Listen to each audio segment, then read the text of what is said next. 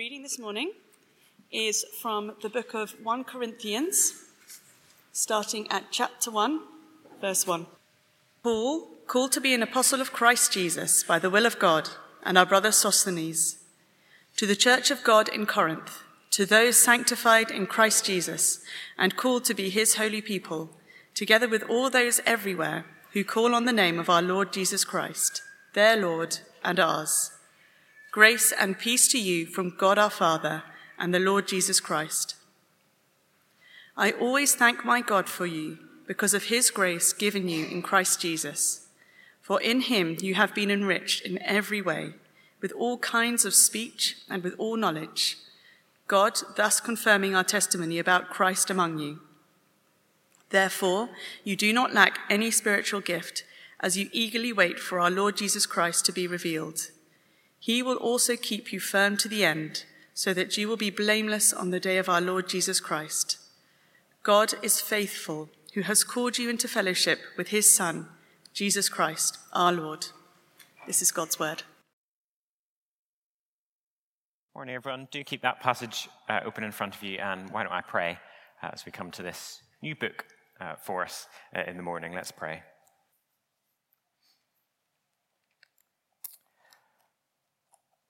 Father, we need you to speak to us, but we praise you because you have spoken in your word fully and finally. Father, please would you soften our hearts as we hear from you this morning? Would we be changed as we encounter you? Would you work by your Spirit for your glory? In Jesus' name, amen. Amen. If you were to compare your life with the lives of your non-believing friends and family around you, how different would they be? How different should they be, your life and the lives of non-believers?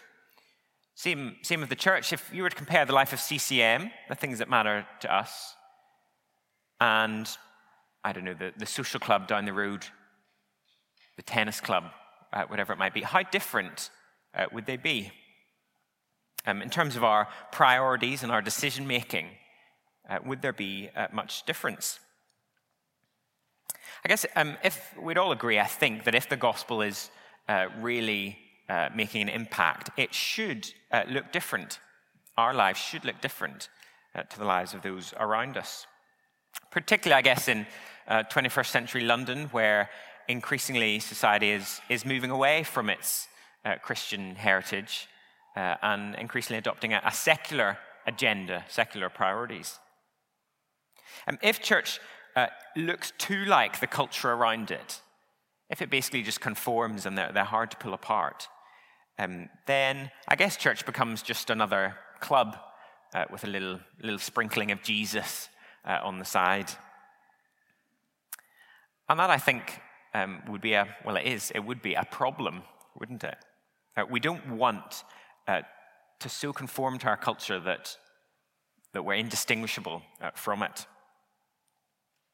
We don't want to be a church like that. We're coming to this new letter for us in the morning, 1 Corinthians, and Paul writes, verse 2, to the church of God in Corinth, a church that in many ways had just become very, very like the culture in which it existed. Let me tell you a little bit about Corinth, just by way of background. Corinth was a pretty cosmopolitan place. It was a port city. It was a key trading route, along a key trading route in the Roman Empire. We've got a little map that just for those who like maps like me. There's Corinth in the middle, quite near Athens. Important port city. You can see, you can imagine how important it was for the trade all the way around what is now Greece and across to Italy. Here are three things that are important to know about Corinth as we look at this book. Three things about the city itself and the people who lived there. And they all begin with S to help you remember them.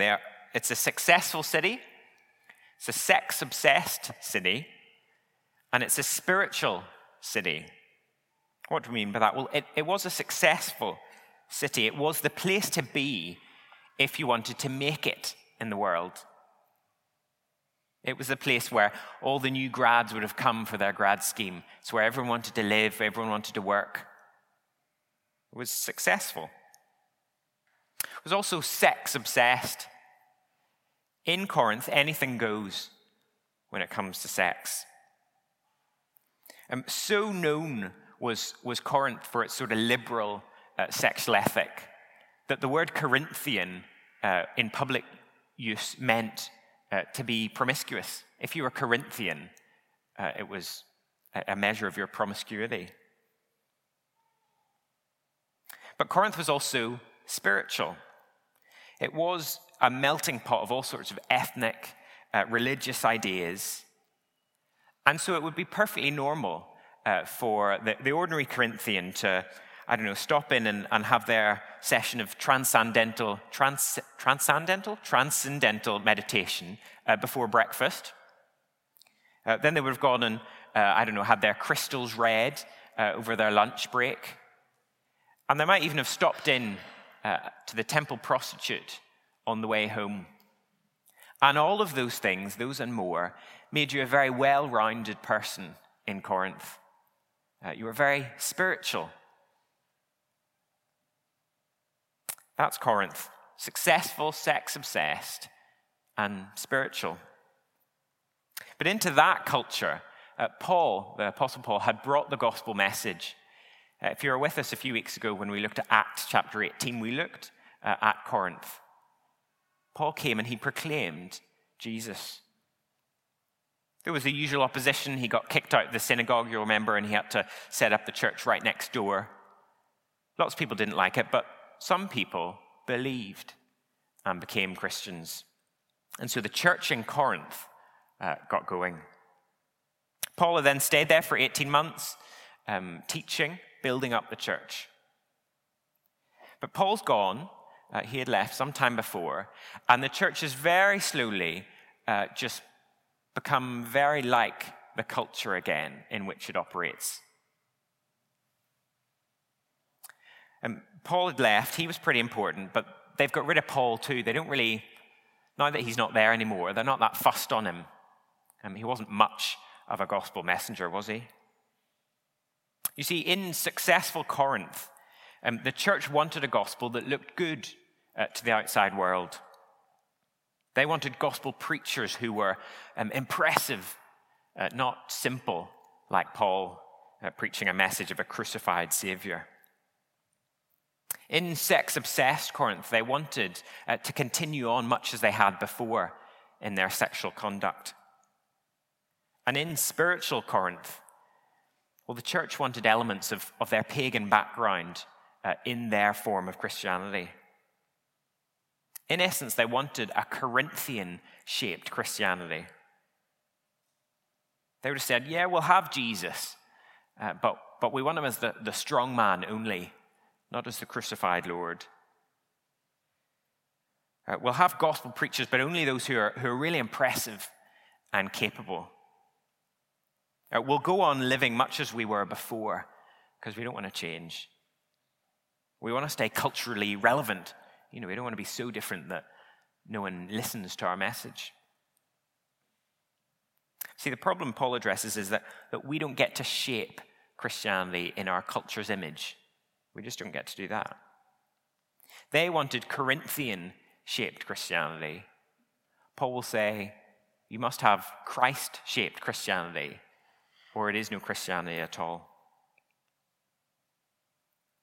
It is all about Christ. Paul makes that clear even in these opening verses that we're looking at this morning. 11 times in just 9 verses, Jesus is mentioned. All the blessings that this church enjoy, and they are many, all the gifts that they have, all the hopes that they have for the future are all coming to them in Christ. So Paul will say, don't walk away from Christ because you want to be more like your culture.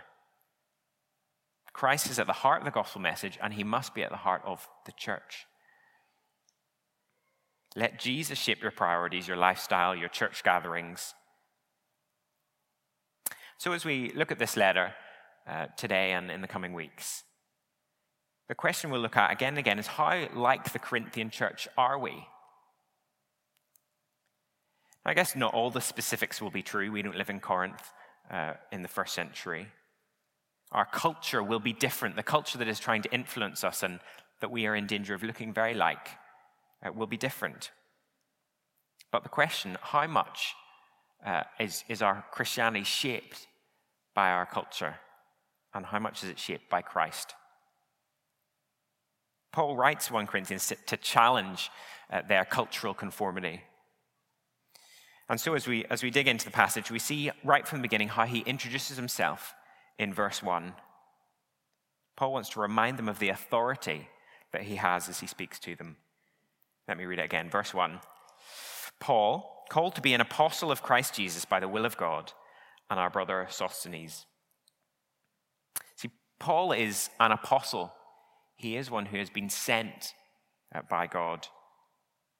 And his role as an apostle, as a gospel proclaimer, isn't down to his human ability. It's not that he chose to do it. Paul isn't just another peddler of religious ideas, take it or leave it, Corinthians. No, Paul has been sent by the Lord Jesus. He is an apostle. And so he comes with the authority of Christ. It's a bit like an ambassador for Her Majesty's government. And the ambassador is not the Queen herself, but when the ambassador speaks, they speak with the authority of Her Majesty's government. And so you'd be pretty foolish to dismiss out of hand what they had to say. You would listen because of the authority it came with. So it is with Paul. He speaks with the authority of Jesus. And so we must listen. Paul's going to have some pretty difficult things to say to the church in Corinth. Like all churches, it is far from perfect. But he does start in these opening 9 verses by reminding the church that despite their imperfections, they are in Jesus. And that is a wonderful thing for them. We're going to break the rest of the passage down into 3 sections, 3 things that Paul highlights that this church are because they are in Christ.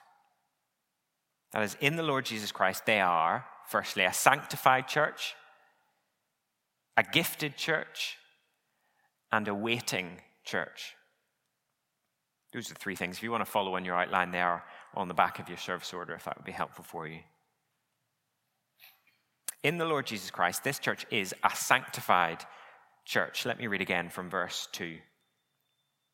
To the church of God in Corinth, to those sanctified in Christ Jesus and called to be his holy people, together with all those everywhere who call on the name of our Lord Jesus Christ, their Lord and ours. Grace and peace to you from God our Father and the Lord Jesus Christ. See, there are lots and lots of ways, we'll see over the coming weeks, that the Corinthian church are not living as they should. But Paul begins by saying, no, you have been sanctified in Christ. What does that mean? We often use, if we use the word sanctified, sanctification, we mean a sort of the ongoing process of becoming more and more godly, Christ-like.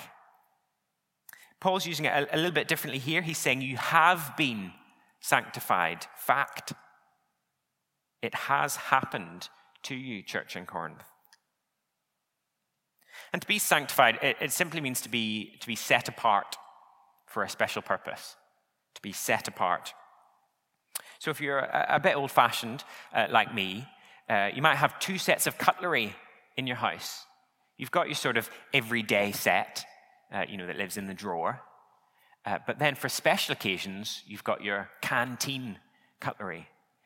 Now, if you're a certain age, you're probably thinking, who is this guy? Why has he got special cutlery set aside for special purposes? Well, Paul is saying, Christian, you are different because you have come to follow Jesus. Jesus has set you apart. You are sanctified in him. And yet at the same time, we've been set apart, but we are called to be his holy people, verse 2, right beside it, to those sanctified in Christ Jesus and called to be his holy people. So which is it? Are you set apart, or are you supposed to grow in holiness? Well, it is both, isn't it? You have been set apart in Christ, and so you live differently. So when it comes to our canteen special cutlery, we don't use it for other purposes. So when there's a tough stain on the cooker, I don't get a knife out of the canteen and use that to scrape it off. When I'm doing a bit of DIY and I need the paint tin opened, I don't go and get the special cutlery and use it for that. Guess you'll be pleased to know that if you're ever invited round to ours for dinner. You know, the special cutlery is set apart, and that is a good thing. It means you live differently. If you're a Christian, you have been set apart, sanctified in Jesus, and so you should live differently. And in verse 2, Paul is keen to tell them that is true of all those everywhere who call on the name of the Lord Jesus Christ. Why does he say that to them? Why is it so important that they know that is true of all believers? Well, it is because the Corinthian church, the Corinthian Christians, are in danger of thinking that they're above other Christians. Because they live in this successful, rather spiritual place, they're in danger of elevating themselves. If there were such a thing as Ofsted for churches, well, they think they're going to come out with an outstanding in all areas. And so they look down on those Christians who are just a little bit less sophisticated, just a little bit less outwardly impressive, less spiritual. Paul says, no, you can't do that. You share this amazing privilege with every other Christian. You have been set apart and called to be his holy people. What's the impact of what Paul is saying for them and for us? I think it's both an encouragement and a challenge. Here's the encouragement. Church, you have been sanctified. You've been set apart for God, and that is an extraordinary privilege. That's what it means to be the church of God. But there's also a challenge there, isn't there? Look, church, you need to live as God's holy people. Does your life actually look different to those around you because you're in Christ? Or does it look pretty much the same as your non-believing colleagues and neighbors? If you're always making the same decisions as everyone else, if your priorities are always identical, then something has probably gone wrong, hasn't it? The Corinthian Christians, well, they looked a lot like pagan Corinthians. So the question for us, I guess, is if you call yourself a believer this morning, Christian at Christ Church Mayfair, how much do you look like a secular Londoner? I guess if we're honest, probably in different areas, more than we'd like to admit some of the time. And that's why we need to hear what God has to say to us in 1 Corinthians. We are a sanctified church in Christ. And so will we live as God's holy people? That's the first thing Paul wants to urge on the church in Corinth and on us, that they are a sanctified church. Secondly, then, they are a gifted church, verse 4 to 7. Look down again. I always thank my God for you because of his grace given you in Christ Jesus. For in him you have been enriched in every way with all kinds of speech and with all knowledge, God thus confirming our testimony about Christ among you. Therefore you do not lack any spiritual gift. The Corinthian church has a lot going for it. Paul wants to thank God for that. Not to praise the church, but to praise God for all he has given to them. He thanks God, first of all, for his grace given you in Christ Jesus. See, whatever their abilities and their achievements, and they are many, they are grounded in the undeserved kindness of God towards them, shown to them in Christ. Verse 5, in Christ you have been enriched in every way. Look, there is no denying it. They are an impressive, able bunch of people. Humanly speaking, I guess, that's probably what you'd expect in a place like Corinth. But Paul isn't concerned with humanly speaking, because Paul knows that everything that has been given to this church is from God. All of their speech and knowledge and gifts. Specifically here, they have been enriched with all kinds of speech and knowledge. They are an articulate group of people. They can put their point across very well. They can sound very convincing. When the church in Corinth preached the gospel, people listen. There's no falling asleep in a Corinthian sermon. In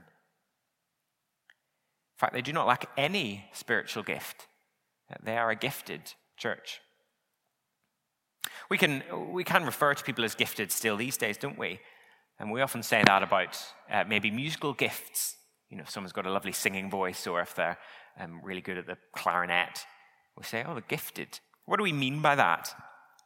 I think we usually mean you had some sort of innate ability, maybe in your genes passed down to you from your parents or something. And then you've sort of worked quite hard at it. You know, you took lessons for quite a long time and you've practiced and you've got much better. You're gifted. Of course, that's not actually what it means to be gifted. See, to have a gift means that you have been given it by someone else. It is a gift. And you actually had very little to do with it. And so Paul reminds these Corinthians that they are gifted. But he's not congratulating them on their innate ability or their hard work. He is reminding them that all of it has been given to them in the Lord Jesus. It is a gift. And I guess when you recognize that something is a gift, you use it differently. I had a friend who had a nice car. It wasn't a flashy car, it was just a nice car. And I was very struck, Christian friend, I was very struck one time asking him about why he was always the one to offer people lifts at places. He was always the first to say, oh, I'll give you a lift. Now, I thought it was because he was just a bit flash about his car. He was quite proud of it. Actually, it really took me back what he said. He said, he'd worked for the car. He hadn't stolen it. No one had given him it. He had worked hard for it. And yet he saw it as a gift, something God had given him.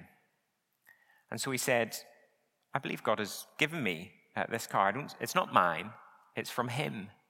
And so I want to use it to serve other people.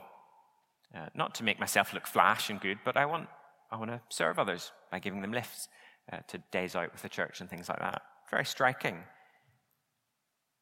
If you know something is a gift, you do use it differently. You don't cling on to it. Well, this is mine. This is all about me. It's a gift, so I'll be generous. What's the impact of what Paul says here? Paul's going to have a lot more to say in this letter about gifts. It's going to come up a few more times. But for now, here's the encouragement. We have been given so much in Jesus. I think you'd have to admit that as a church, we are pretty blessed. We have lots of gifted people, truly gifted people, people who've been given things by God. And that's not because we're a better church. It's not because we're a better group of Christians than others. No, it is out of God's kindness. He is the one who has given the gifts to the church. Now, yes, you can explain that away, humanly speaking. That's part of where we are in central London and the training that people have had and the opportunities that they've had. Yeah, sure. But everything we have is a gift from God. And so we should be thankful to him for it. And because it's a gift, and there is a challenge there too, isn't there? Are we using what God has given to serve him? And when we serve, are we doing it truly for Jesus? Our hearts are very quick, aren't they, if you're anything like me, to take a gift that you've been given and make it all about yourself. Make it a reason to puff you up. Hey, look at me. I'm the person that they always ask to come up the front and pray. That must mean I pray really well. I'm the person who everyone always comes to confide in when they're going through a hard time, because I'm just so caring and wise. Well, maybe those things are true. Maybe you pray really well. Maybe you are a great listener. But those gifts are reason to praise God, not yourself. And so as a church that is gifted, we need to hear what God says to us about how we use them. Like the Corinthian church, we are a gifted church. So will we use our gifts to serve God? So they are a sanctified church, they are a gifted church, and thirdly and finally, they are a waiting church. Pick it up again at verse 7. Therefore, you do not lack any spiritual gift as you eagerly wait for our Lord Jesus Christ to be revealed. He will also keep you firm to the end, so that you will be blameless on the day of our Lord Jesus Christ. God is faithful, who has called you into fellowship with his Son, Jesus Christ, our Lord. See, the Corinthians, they've become so focused on the gifts that they've been given that they have forgotten what the gifts are meant to point them towards, the return of Jesus. They got so caught up in the present and making the most of the present that they'd forgotten that they were focused on, should have been focused on the future. The gifts are there to help the church wait eagerly for the Lord Jesus to return. The gifts are there to build up the church and to help it proclaim the message of our risen Savior. Because the church is a waiting church. It doesn't ultimately exist for the here and now. It exists for a day in the future.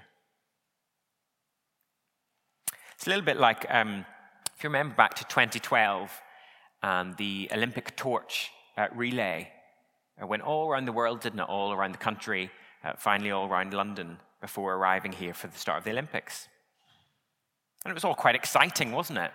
The torch kind of traveling from place to place. But the only reason it was exciting was because it was pointing to something that was coming. It wasn't the end in and of itself. It wasn't the exciting thing. It was pointing to something else. And so it would be pretty foolish, wouldn't it, to get so caught up in the torch relay that you totally missed the Olympic Games. As the church waits on the return of the Lord Jesus, we can be certain that we will get there, because Jesus will keep us firm to the end, is what Paul says. Even when the Corinthians were making mistake after mistake in how they went about church life, so many mistakes that Paul has to write 16 chapters in this letter, and then a whole other book, whole other letter to try and sort out their issues. But even then, with all their mistakes, on the day when Jesus returns, that church will be blameless before him. This far from perfect church will be completely perfect. The same is true of us, isn't it? Even when we make mistakes, even when there are lots of things in our lives that should change, both individually and as a church, on that day, we will be blameless in Christ. Why?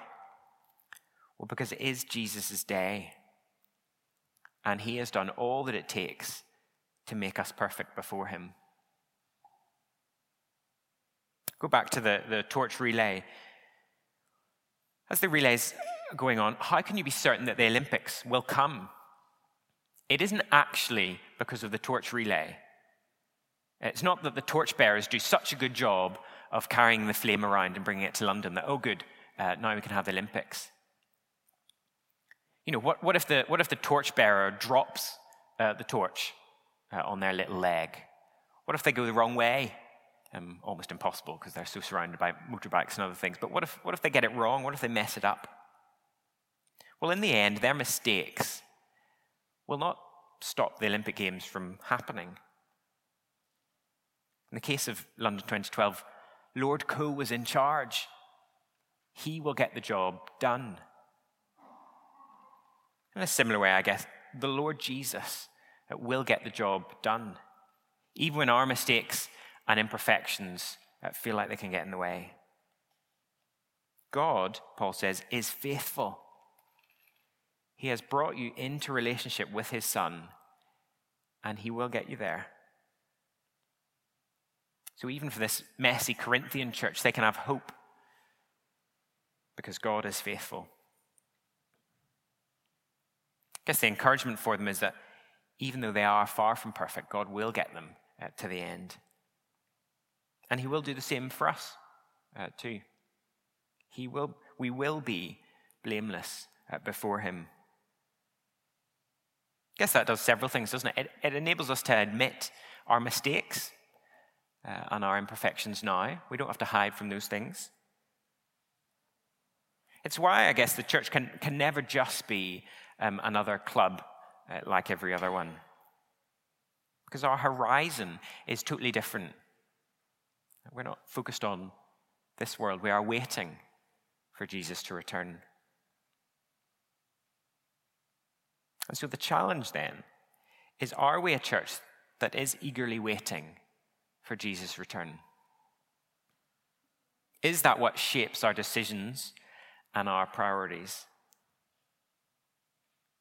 Now, probably on the whole, we'd say yes.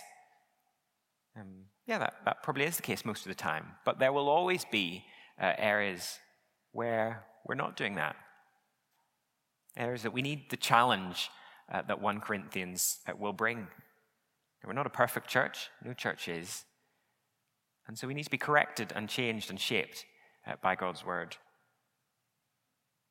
We are just as prone as the Corinthians to get caught up in the here and now and forget what is to come. Forget that we are waiting. We are a waiting church, and so will we live for that day? Will we shape all our decisions individually, collectively around that reality? So how like the culture around us are we as a church? How similar are we? That's a question I think we'll ask again and again as we come back to 1 Corinthians. Paul will say much that will challenge us. Challenge where our Christianity is shaped more by our culture than by Christ. But as he opens this letter, it is mainly encouragement. So Christ Church Mayfair, in Christ, you are sanctified. You are set apart in Christ, called to be his holy people. So live holy lives. And Christ Church Mayfair, in Jesus, you are richly gifted.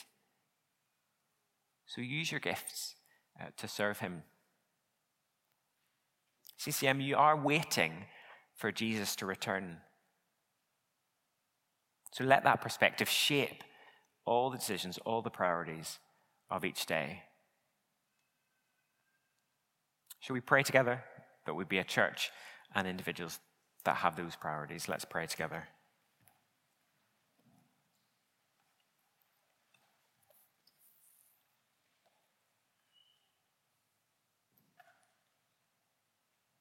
Our Father, it is an extraordinary privilege to be part of your church, to be one of your people. Not because there's anything special or important about us, but because you have done it all in the Lord Jesus, and you have given it to us as a gracious free gift. Father, we praise you so much for your extraordinary generosity to us, to set us apart, to give us the gifts that we need, to point us, to help us to wait for the Lord Jesus to return. Father, thank you that in the midst of all our imperfections, all the things that we get wrong, all the mistakes we make, you are working out your plans and purposes, and we will be blameless before him on the day he returns. Father, would that reality shape our day, our day-to-day life? Would it encourage us where we feel weary? Would it challenge us where we've become complacent? Father, we long to be a church that more and more reflects who we are in Christ. And so we pray that you do that work through your word, by your Spirit, and for the glory of the Lord Jesus on that day he returns. In his name we pray. Amen.